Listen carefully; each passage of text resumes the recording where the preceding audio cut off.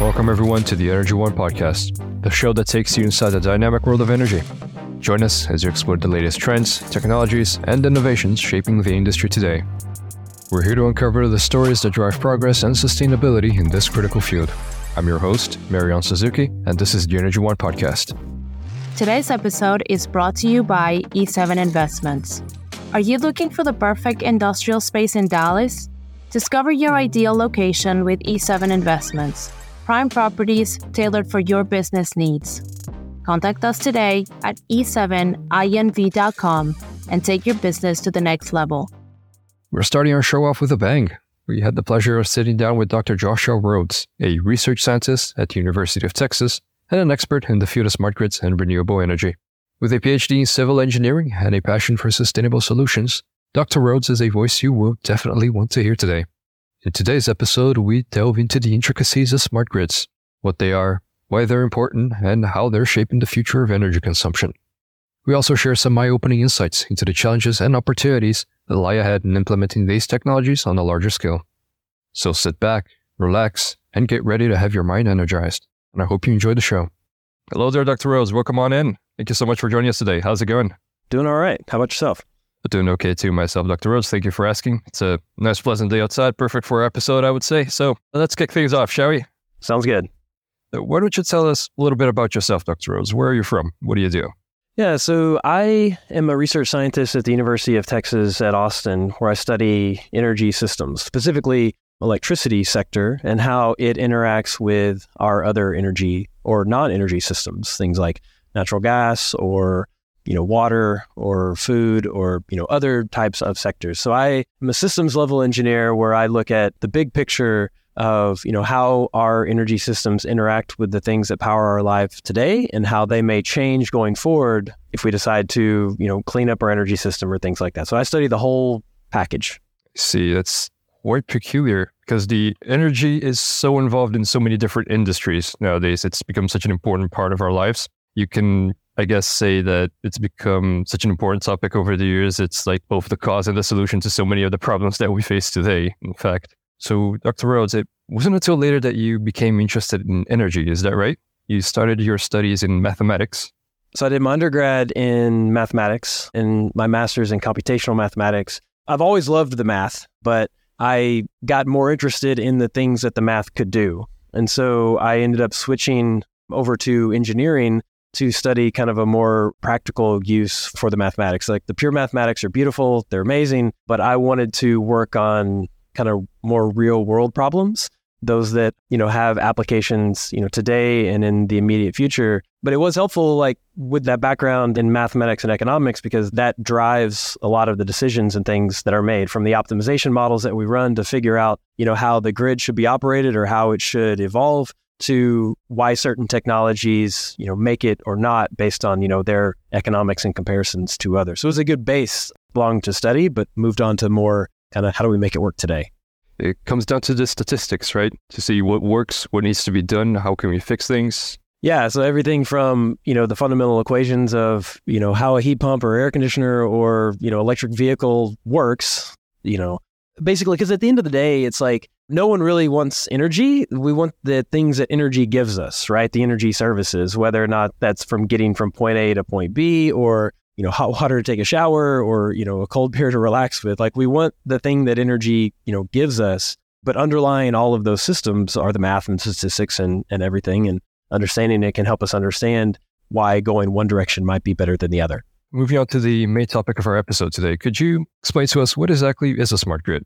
How does it change the flow of energy in the industry and how does it impact us? Yeah, so to talk about smart grid, I think it's helpful to talk about maybe what has now been termed as the dumb grid or whatever, or basically the grids that we started with. So what is a grid in the context we're talking about? It's essentially, the infrastructure that is moving around things like electricity or water or gas or, products or whatever it is, moving it from where it's either being produced or stored to where it's going to be consumed. And so when a lot of people think of the grid, they think of the electricity grid. It's kind of one of the, most apparent. You might see wires running down the street to your house. You may see the big transmission towers and things like that exist. Or maybe, you live next to a power plant that's, making that electricity. in the past, these grids would essentially, move one way. A good or service like electricity would be generated at a power plant. It would be put onto the big, wires and then step down to the small wires that might, run to your home or business. And that's generally the way that the grid worked. It was one way. There wasn't very much information about what was happening on it, but it generally worked relatively well. Not as good as they do today, but it generally worked relatively well. A smart grid is an information overlay to that system. And so we're not only moving, the good, like electricity, but we're also moving information about that electricity. And that information can go both ways. We could essentially, calculate the carbon intensity of electricity, and we can move that along with the electricity, and homes and businesses could decide to not consume it if it's too high, or to consume it if it's, dropped down like that. But given the ability of information to move quite freely, we can also, have information flow from the demand side back to the supply side. And so when we're talking about smart grids, it's not only just moving information about how, say the electricity is being produced, but sending price signals to those that are consuming electricity, and they may want to reduce their electricity consumption, or they may automatically sign up for the grid to, turn off or turn down their use during certain either high carbon times or high price times. And it allows a more efficient use of the resource, because with electricity, you have to match supply and demand in real time. And in the old paradigm, that was essentially supply was responding to demand, but now demand can also respond to supply. The smart grid allows that information to flow, that allows that to happen. So it closes the gap between the producer and the consumer. It allows this exchange of information. That's quite important in this day and age. What would you say are the main challenges that keep this technology from being applied on a larger scale today, Dr. Rhodes? Well, I think some of the main challenges to the smart grid are, making sure that the data that it's producing are actionable, and making sure that we have the ability to actually utilize those data, because it's a lot of data. If you're, say, monitoring subcircuits within just, any given home, that may be millions of data points per year. And then you multiply that by how many hundreds of millions there are and other types of things. It's a lot of data, some of it useful and some of it not. So having the ability to know, what's useful, what's not, and then what to do with it is, I think, one of the biggest challenges. And there are a lot of companies that are working on that, a lot of companies in the data space kind of working on that. But I think we still have quite a long ways to go in terms of being able to be actionable kind of with that data.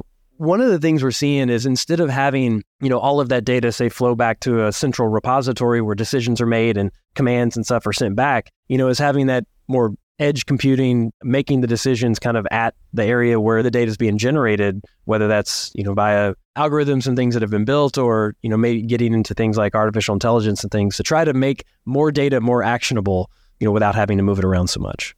So I was actually expecting that one of the biggest hurdles for smart grids would have been the cost of implementation, something that solar panels, in fact, encounter a lot, but it's actually a hurdle that solar panels overcame, right? Yes. I mean, things like putting solar on a building and turning a consumer into a prosumer, which is sometimes what they're called. The price of solar has dropped, 90 some odd % in the past few decades. And we have generally been moving data around for other purposes. I mean, a lot of folks around the world have access to the internet in some form or the other. And essentially, the smart grid is using similar protocols and backbones and things like that to move that information around. So we kind of built the smart grid backbone for other reasons, but we're, able to use it for these. So you actually touched on a very interesting point. It was actually going to be our next question. It's something that has been making a lot of waves this year, in fact. So Dr. Rhodes, how do you think that AI will impact the energy industry as a whole?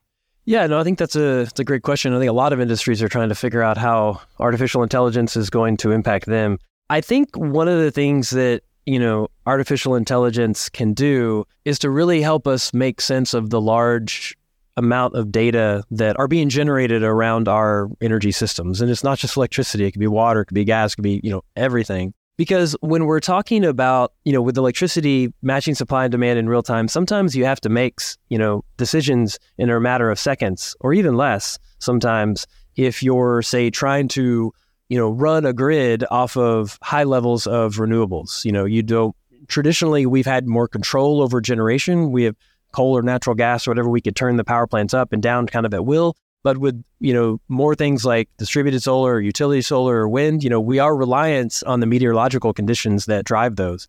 Say we experience like a drop off in the amount of generation that we have, being able to make split-second decisions on, what parts of our economy or parts of buildings or whatever are consuming electricity, we'll need to make those decisions very quickly. And I don't think we'll necessarily have enough time to move that data around, make the decision, then implement it. And so having the ability to, make decisions at the edge of the network can be helpful. And I think artificial intelligence can help us know can help us determine which of those, decisions have the biggest impact and, maybe can, within their bounds, help us be more efficient in terms of how we use energy. So AI would be able to handle more than just the electricity data. It could theoretically prepare the grid for, say, severe weather, upcoming storms, or something of the sort. This actually brings us to another point, Dr. Rhodes. You have made an extensive analysis of the electricity grid in Texas, and I know we're doing a lot of crystal ball questions, but what do you think the future holds for us with the growing demand for energy that we see today? Yeah, no, I mean, I think there are a lot of, levers at various, in the U.S. at the various state levels, the federal level, and kind of at the, federal level, or the country level large across the globe of wanting to, move to cleaner energy sources, right? So things like wind, things like solar.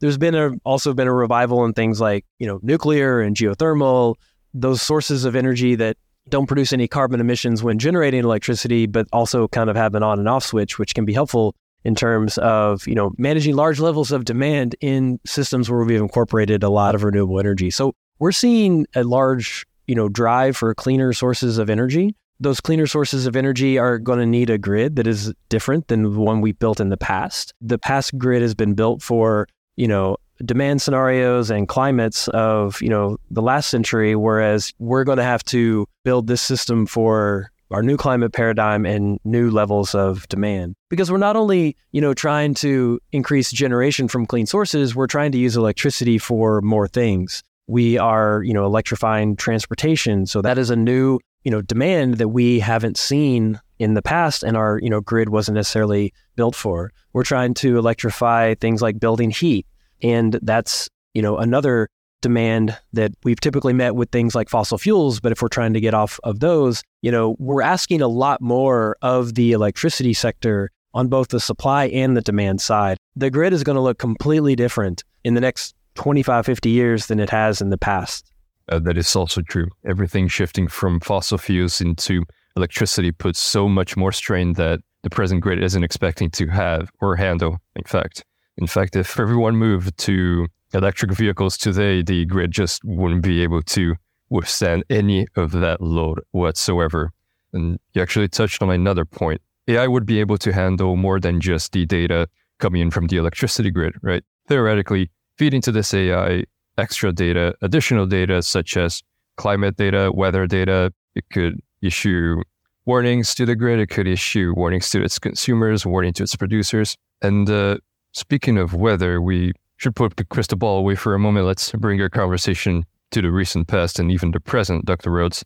Texas remembers very well the winter power losses of 2021, and even recently we have the devastating Maui wildfires in Hawaii. So what exactly happened here, and what can we do to avoid something like this in the future? I think a lot of these issues from, fires in California and in Hawaii to, winter storms, taking out large swaths of southern grids are just, we built our infrastructure to exist in a certain climate, and that climate's changing. And so our infrastructure, whether that's, grids or roads or whatever it is, are going to have to evolve to handle our new future. And we are also demanding that these systems be more robust at the same time. We're demanding that the grid be reliable, be up, 99.999% of the time. And that means we need redundancies built in the system. That means we need to take into account kind of what the future looks like. If you look across, multiple states in the US, they're still making decisions about what infrastructure is going to get built without considering that the climate will be different than it has been in the past. And so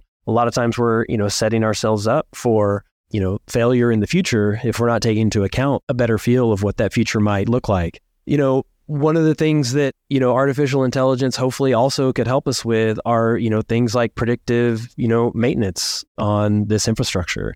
PG&E missing that hook on the transmission tower that led to, them starting fires in California if we had better information about maintenance and we know the impact of things like what these high winds are doing to our infrastructure, maybe we could better predict, be more efficient with sending crews out to visually inspect and look at, this type of infrastructure, or just knowing when our infrastructure is being asked to work in bounds outside of which it was, created to do, and leading to things like maybe having public safety power shutoffs that California does in other places as well.